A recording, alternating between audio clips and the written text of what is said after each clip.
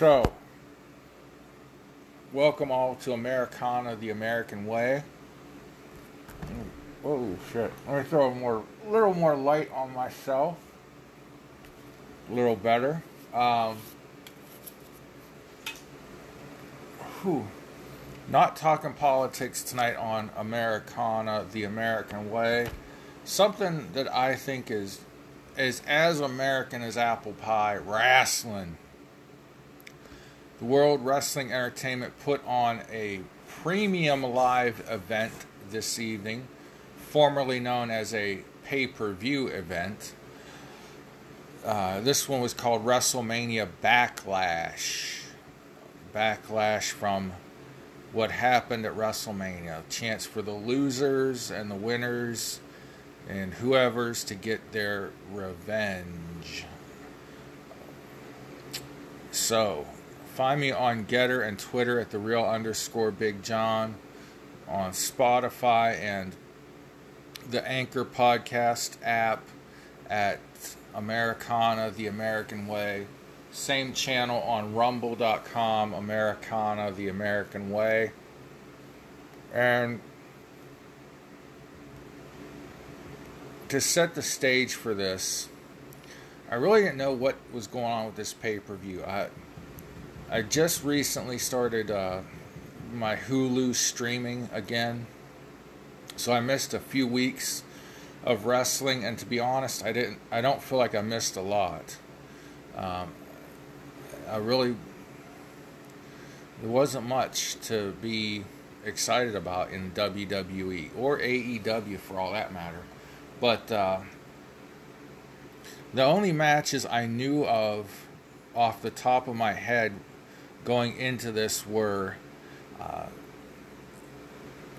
Ronda Rousey versus Charlotte Flair in an I Quit match, and the Usos and Roman Reigns versus RK Bro and Drew McIntyre in a 6-man tag match with nothing on the line.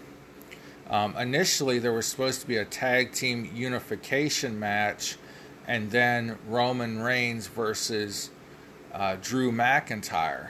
But I guess maybe they figured there was no sense in unifying the tag team titles, and there was no sense in a Drew versus Roman match where the winner would just get both world title belts. So eventually I figured out, okay, so I was watching the pre-show for the few minutes and saw we had Edge versus AJ Styles. Or actually, no, I didn't. I figured that out beforehand. Edge, I said to myself, well, Edge is probably going to do something with somebody, because I heard that there was a match with Edge coming up. Right now, the WWE has the worst planning. Is it worst or worse? Well, they're doing a terrible job of planning things out. There was nothing to really get you motivated to watch this other than Charlotte versus Ronda in the I Quit match. That was it. I mean,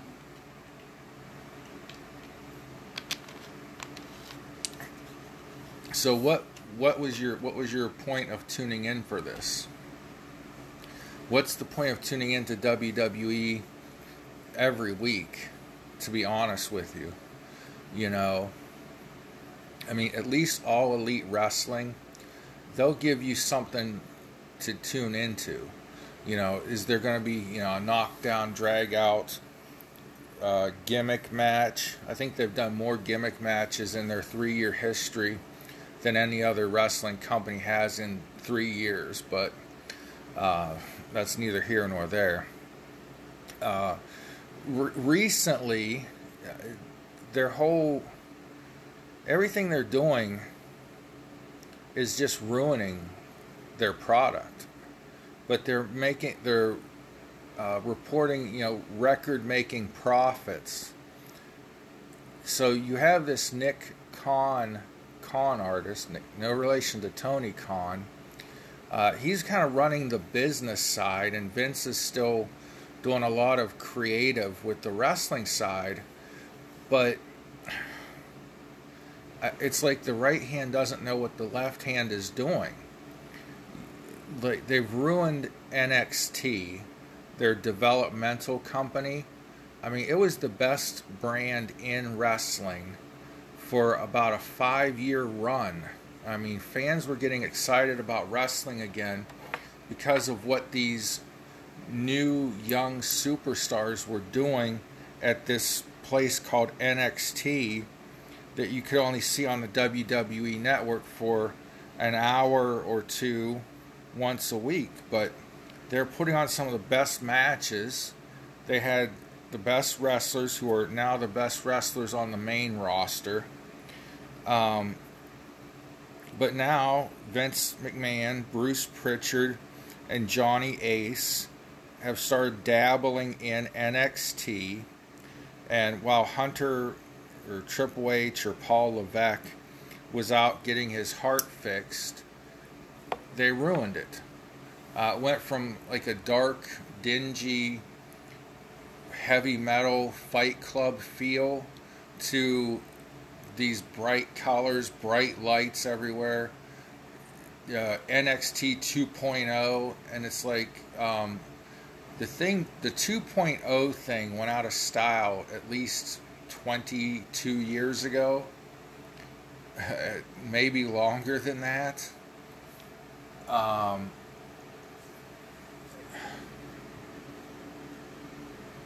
But Vince lives in a wrestling bubble. He doesn't know anything but WWE. Johnny Ace and Bruce Pritchard are probably perverts. Women's wrestling is the hottest thing going. The women in every company are putting on some of the best matches in wrestling. And they're beautiful women on top of that. But their wrestling is outstanding. I guess there was a 2-hour meeting at NXT, and I don't know who was running the meeting. Nobody has said. But the women were told to wear sexier ring attire, things like fishnets and booty shorts and stuff like that. Now that works for some women wrestlers. But if everybody's doing it, then it's not unique to one person. Secondly, that's not what I want to see in women's wrestling anymore. I don't want Playboy pillow fights and pudding matches or gravy bowl matches, bikini contests, and this ignoramus crap. These women are athletes. Sasha Banks and Bayley stole the show at so many wrestling events on NXT and on the quote main roster. They don't need to dress like prostitutes or strippers. But this is the Johnny Ace way. It's how it was before when he was head of talent relations. And I don't know why Vince has him around. When he was Johnny Ace, John Laurinaitis never drew a dime in wrestling. He rode the coattails of his big brother, Road Warrior Animal, and got booked because he was Animal's brother. That being said, it's hard to get pumped up for these pay-per-views or premium live events, other than I know that the wrestlers are going to go all in and put on great matches. The WWE, no matter what you say, no matter what Dave Meltzer or whoever on the internet, or I am on the internet, no matter what anyone says, WWE has all of the best wrestlers from top to bottom. They have the best wrestlers. Now, it may not last long when they keep getting rid of people like Dexter Lumis, who is on NXT every week and just suddenly gets fired for no reason. He was in the middle in a big storyline. You had Dakota Kai, who was in the middle of a big storyline, fired. Persia Parada, who was a great wrestler, but Johnny Ace probably and Nick Khan probably decided she didn't look good in fishnets, and she didn't have the body style for fishnets. She was a curvy girl, but athletic and could wrestle, but she wasn't. She didn't have a stripper body, so they got rid of her. Dakota Kai, great wrestler, not a great body, very skinny. I think she needed to gain some muscle or some weight, frankly.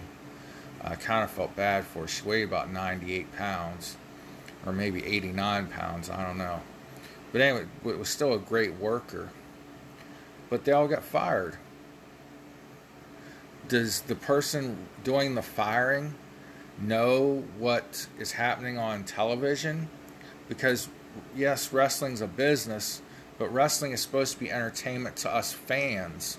And if suddenly somebody who's in the middle of a storyline, they just had a big wedding angle for Indy Hartwell and Dexter Lumis, and then they fired Dexter Lumis.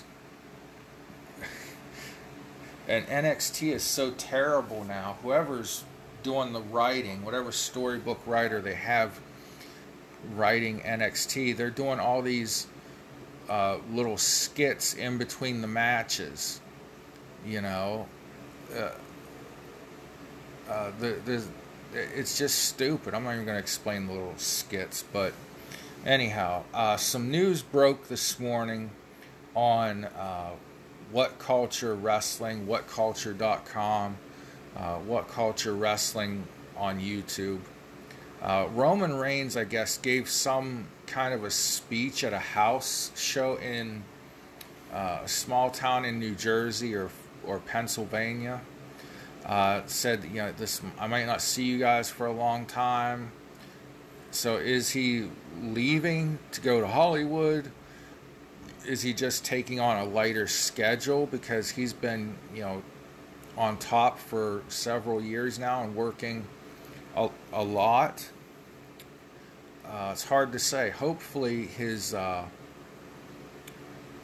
I hope his leukemia is not back. However, I think if it were, there would have been a much more abrupt ending. He would have left more abruptly. So I don't know what that means, this speech that he gave thanking the fans and saying it might be a while before I see you again, or I might not see you again. But anyways, that's what's up with Roman Reigns. I'm going to recap the PPV, the Premium Live event, whatever it's called, momentarily.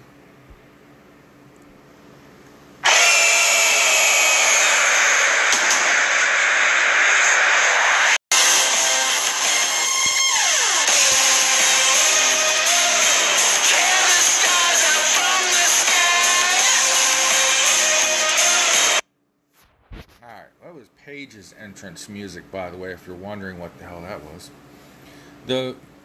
So the show started out with Cody Rhodes versus Seth Rollins. The whole build up to this match, and this was part of the match of the night. It was a Matt Classic, but again, I said the build up to these matches weren't great.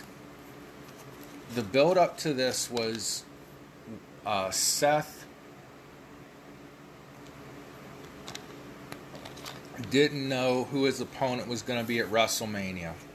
He was surprised to see Cody Rhodes come out, and since he didn't have time to prepare, he needed a revenge match or a rematch with Cody. These are two guys that could main event any pay-per-view anywhere. I take nothing away from them as wrestlers. Again, it's the build up to the matches. They're not giving me anything to cling on to. There's nothing there to make you say, oh, I got to see who wins this. Oh, I lost at WrestleMania, so I have to have a second match. That's the whole angle. Rollins started out good. he looked like he had all of Cody's moves scouted, all of Cody's kind of patented signature moves. It started out fast. It started out great. I wrote down ring rust. One of the announcers brought up, oh, Cody might have some ring rust. He hasn't been in WWE for 6 years. Corey Graves had to point out that Cody has been wrestling steadily for the last 6 years, just not in WWE. And everybody watching the show had to be going, oh yeah, wait a minute, ring rust? Huh? Like, I know WWE, the announcers are told not to acknowledge any other company, sort of. But we all know Cody's been wrestling. He basically saved and took over Ring of Honor, temporarily anyways, till the pandemic happened. Then he established All Elite Wrestling, excuse me. But I guess, although Cody and other people are listed as executive vice presidents, well, Cody was, their role was never really running the company. Maybe they had some input at first, but it's always been Tony Khan at the helm. Anyways, back to this match. I like this version of Seth Rollins.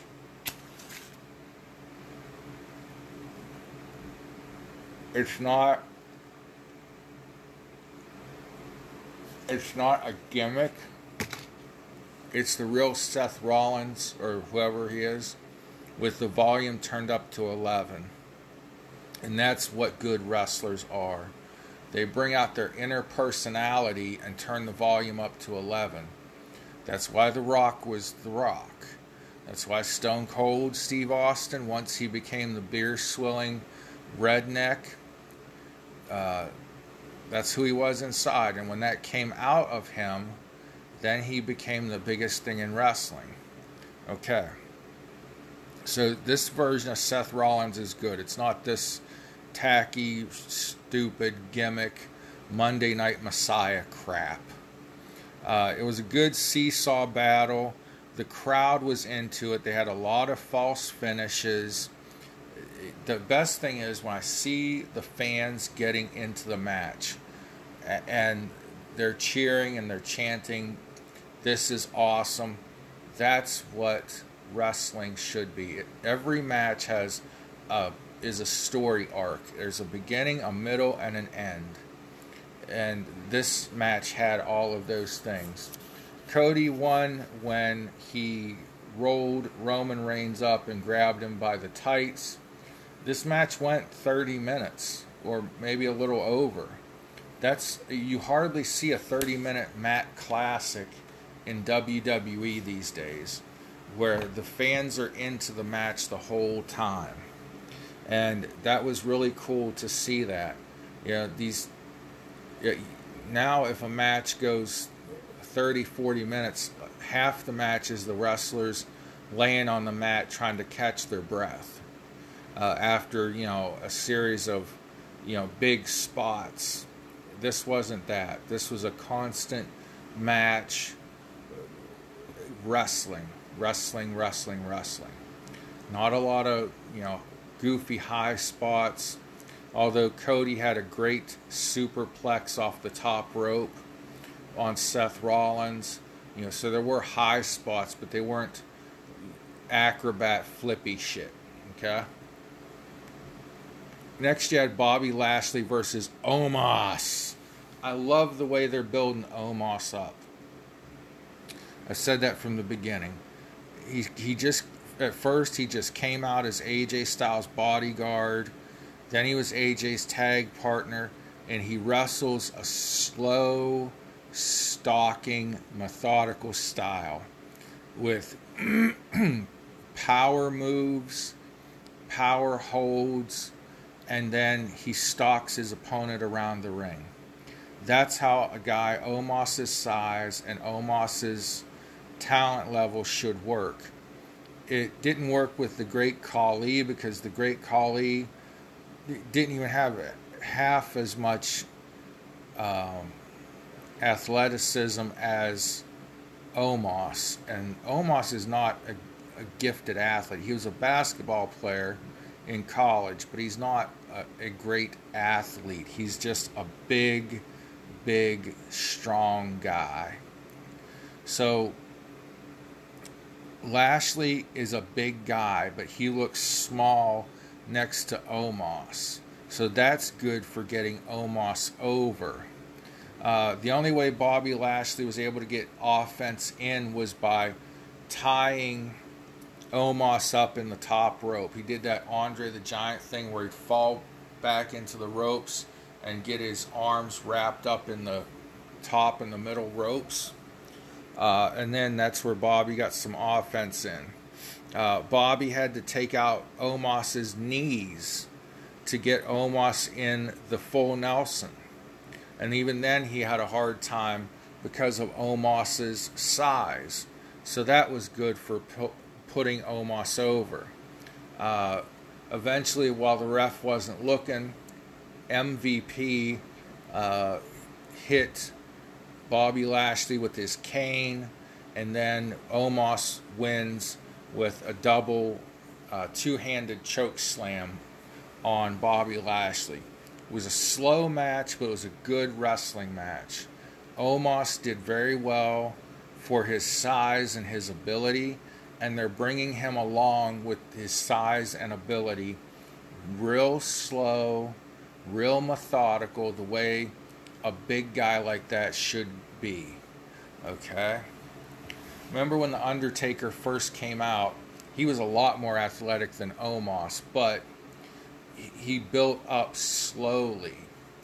And he would do a quick snap move, or he would do that flying clothesline where he would get horizontal in the air and clothesline his opponent, and then he would stalk around the ring and just look at them.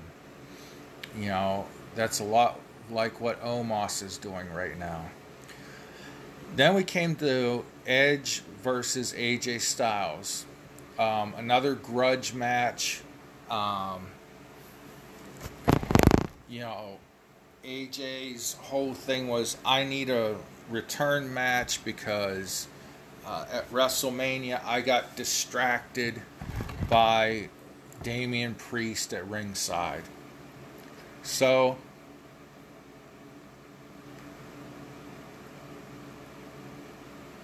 the thing that made me want to watch this match was these two guys could have good matches with a broomstick. It's impossible for AJ and Edge to not have a good match. So I knew this was going to be good.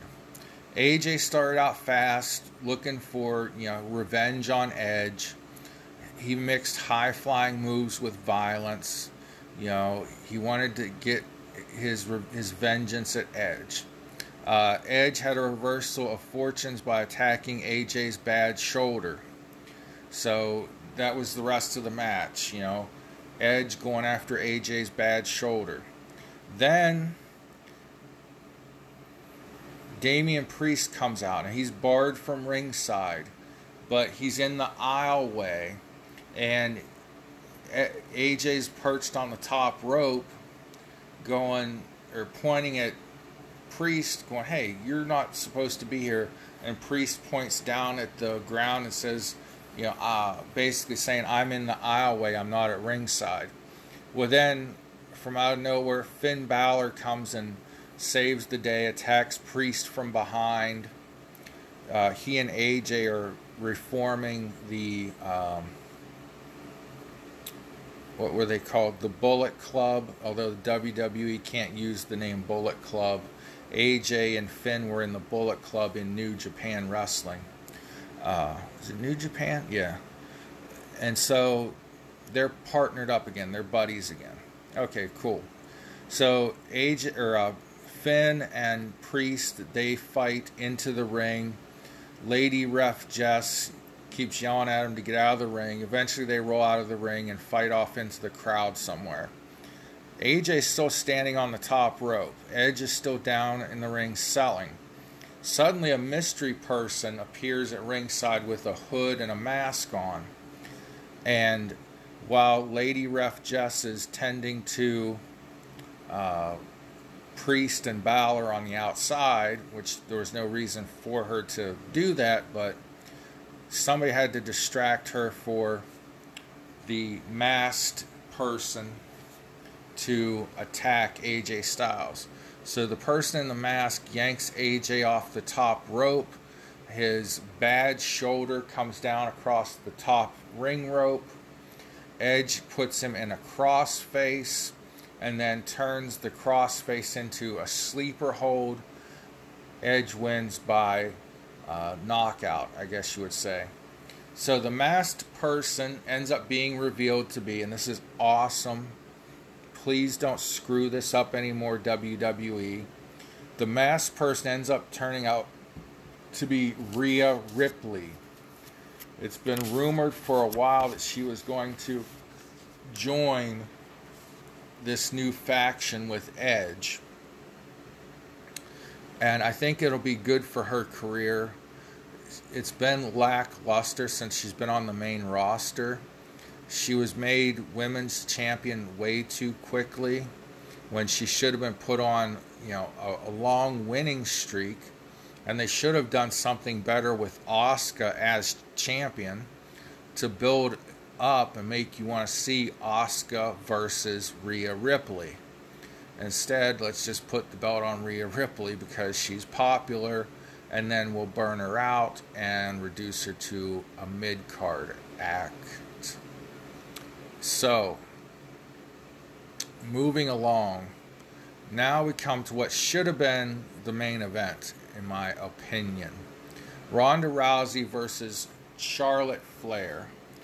I don't care for Ronda Rousey and her personality in real life. There's a lot of insecurity being covered up by this pretend badass bit. If you listen to Dana White, if you listen or read her biography, she cries a lot.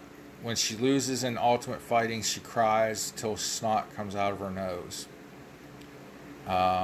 The whole thing with my bad reputation, and I'm the baddest woman. She's not the baddest woman on the planet.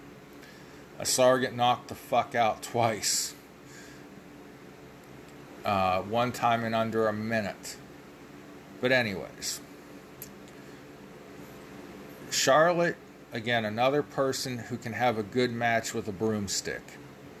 Can win, is probably the best all-around wrestler in WWE, or damn close to it. I don't know anyone else who has her microphone skills, her work ability, her in-ring ability is what I'm talking about. She has an attitude problem, but she knows that the WWE women's division has been on her coattails. Now, Sasha Banks, I think, is up there. Becky Lynch is way up there with Charlotte, but they always turn to Charlotte Flair when they need somebody to carry the women's division. All right, and that's what gives Charlotte an ego. All right. So they start this match out. The referee has the microphone in his hand so somebody can say, "I quit." Now, I'm glad they did that the right way, because the announcers kept screwing up, or one of them did, and kept saying, "Tap out, tap out. Somebody's got to tap out in order to lose this match." No, the stipulation is they have to say the words, "I quit." And this was honestly a better "I quit" match than the Tully versus Magnum "I quit" match. It went longer, that's for certain. It was a much longer match. and I would argue to say even more brutal. But anyways, the first I Quit match that I remember seeing was Tully Blanchard saying "I quit" to Magnum TA, and that was sort of the standard bearer for I Quit matches, but this one was much better. Ronda started out fast with some judo throws. They went back and forth for a while. That was good. They fought up into the crowd. Charlotte got Ronda wrapped around the handrail. As you walk down the steps, there's the handrails that go down the middle. Charlotte, had her in kind of a modified camel clutch, if you will, with Ronda's back being bent in half across the handrail. Of course, Ronda didn't give up then. They brought out the Singapore canes and were beating each other. And you could see the welts on Charlotte's body. I mean, it was rough. And then Charlotte grabbed the camera from the cameraman and threw it at Ronda. I just thought that was hilarious. The crowd was chanting for tables. And it was just a brutal match.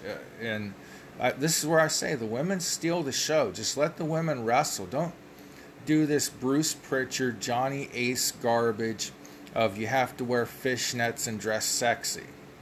Neither one of these women were dressed like strippers. I'm sorry, I apologize to the ladies in WWE that do wrestle like that in that kind of gear, but Johnny Ace, you're such a loser. You don't have, not everything has to be perverted, or whoever's coming up with that, Vince, whoever. I guess there was a 2-hour meeting at NXT where the women were told to dress sexier, wear fishnets. They don't need that. Sorry. I mean, this was maybe the best match of the night. There was a spot in the match where Charlotte got her foot tangled in the top rope and was on the most of her body was on the outside of the ring. Ronda gets up there and gets her in the arm bar, and Charlotte's screaming, "No, no, I won't give up." And I think this is the point where Charlotte should have said, "I quit." But they kept going, and somehow, for some reason, I don't know why, I guess it had to have been a planned spot, but it looked terrible. They went tumbling from where Charlotte's foot was hooked on the top rope, and Ronda was hanging by Charlotte's arm with Ronda started out with the arm bar where Ronda was on the ring apron. Then Ronda's hanging upside down with Charlotte's arm still in the arm bar, and Ronda's head almost touching the floor, and then they just tumbled off of the ring ropes. I mean, Charlotte took a 3 or 4 foot spill. Ronda took a 2 or 3 foot spill, and it just looked awkward. I thought Charlotte landed straight on her head. I was legit worried that we had another Big E incident on our hands when Charlotte landed, but she was okay, thank heavens.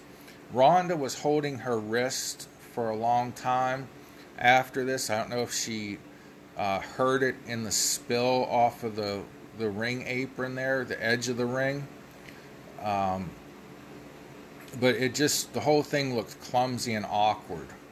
So they fight on.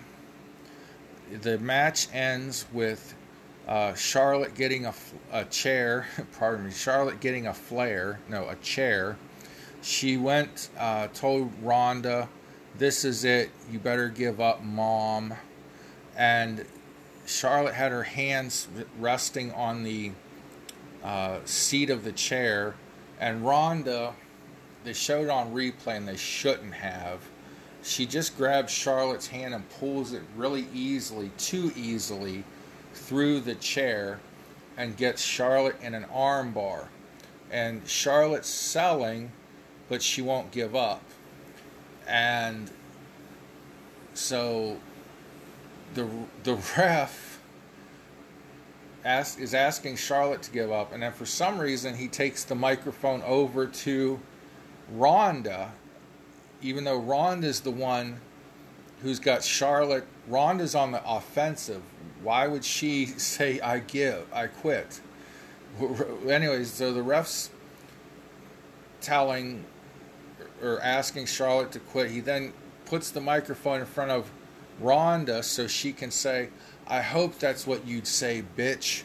And then Ronda bends Charlotte's arm the way your arm is made to bend, but they sold it as if the announcers tried to sell it as if Ronda bent Charlotte's arm backwards. Well, you could see that ain't what happened. Ronda then puts her feet on the back of the chair and the seat of the chair and pushes on the chair for leverage. And then finally, Charlotte says, I quit. Charlotte was fake crying after the match. Ronda kind of walked gingerly up the rampway. Like I said, it was a brutal match. Both women put it all on the line and took some hard hits with the Singapore canes, with the chairs, with the bumps. I mean, just really put it all out there.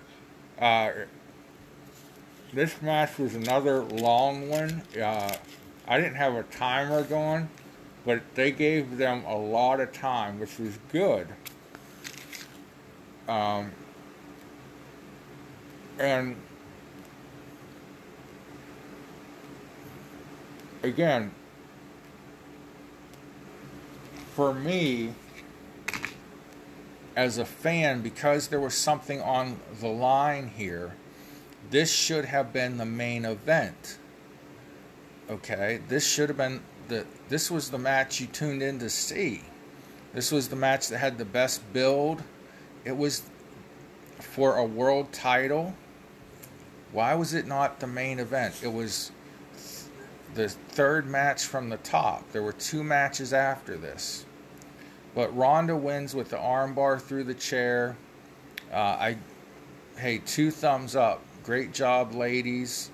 Ronda worked her butt off in this match. Charlotte, of course, carried it. But outstanding match. Great fight. Next, we had Madcap Moss versus Happy Corbin. I like both these guys as wrestlers. I'm not going to diss them very much. But again, not a great build to this match. I just made a note, this was the bathroom break match for me. I didn't pay much attention to it. I think I might have sent a tweet out saying how great Ronda and Charlotte were. And it was a decent wrestling match from what I saw when I glimpsed at the TV. Madcap Moss won with a sunset flip. Again, doesn't do anything for me. There was not a great build. Oh my goodness, these guys used to be friends and now they've turned on each other. Okay. Why do I care? Alright, so the main event, which should have been flip-flopped. This should have went on when Ronda and Charlotte went on.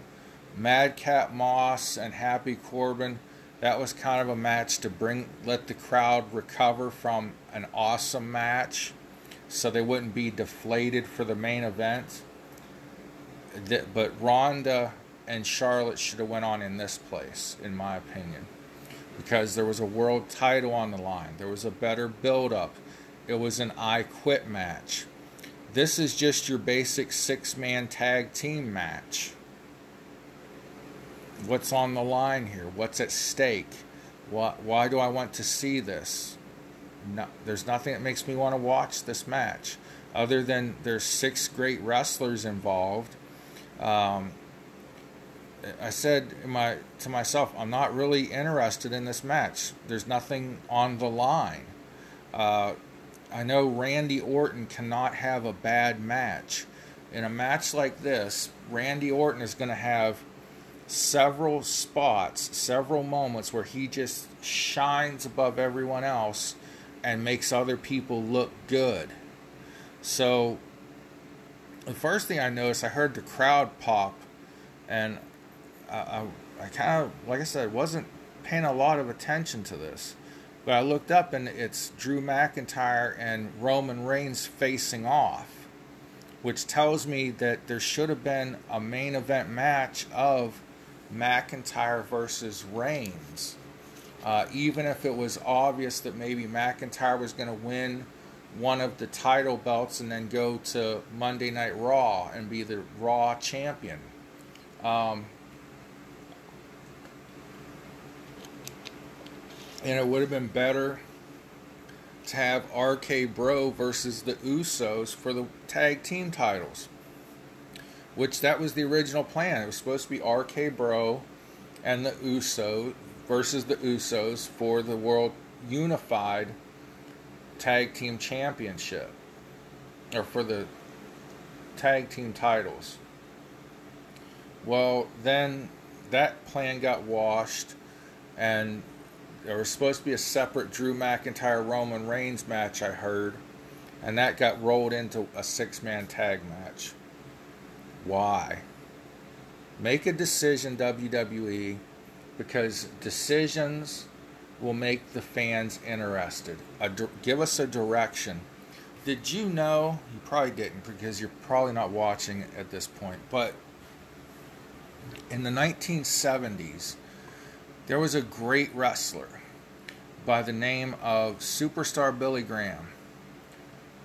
Not the best mat technician, but a great wrestler.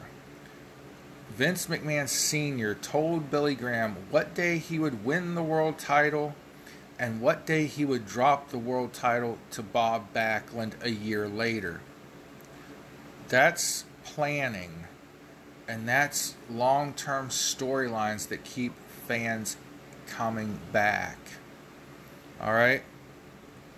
So the crowd popped when Roman Reigns and Drew McIntyre faced off.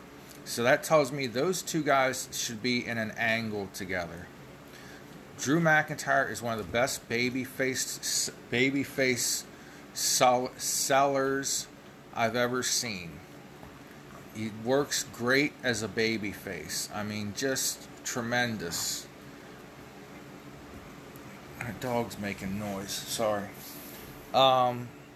So you had a good match, back and forth, high spots, wrestling. The Bloodline beat the crap out of Matt Riddle for a while. Then, for like a long time, okay? Pat McAfee, who I think is so great on commentary, just phenomenal. He said there's not enough CBD in whatever state they were in to make Riddle feel better tomorrow. He's going to be feeling this beating for a week. It's like, because we all know Matt Riddle's a pothead. So then Riddle gets the hot tag to Drew McIntyre. We again have the Roman Reigns Drew McIntyre face-off. There's nobody for Reigns to run to. Both Usos are knocked off the ring apron. So we have McIntyre versus Roman Reigns for a few minutes. Then they went into a spot where everybody was in and out of the ring. Everybody was hitting their finishing moves. There was a good move where Randy Orton was RKOing people left and right out of nowhere. I forget which one of the Usos he RKO'd, and it looked like Roman was going to come from out of nowhere while Randy was celebrating or sulking in the moment of his RKO. And Randy instead caught Roman Reigns in mid-Superman punch and gave him an RKO. So it was, great. They were all in the ring, in and out, quick for a few minutes there to let everybody get their finishing move in, get their 15 seconds of fame. Riddle looked like he was going to beat Jimmy or Jey Uso. I don't remember which one. But it looks like he had one of the Usos right where he wanted him.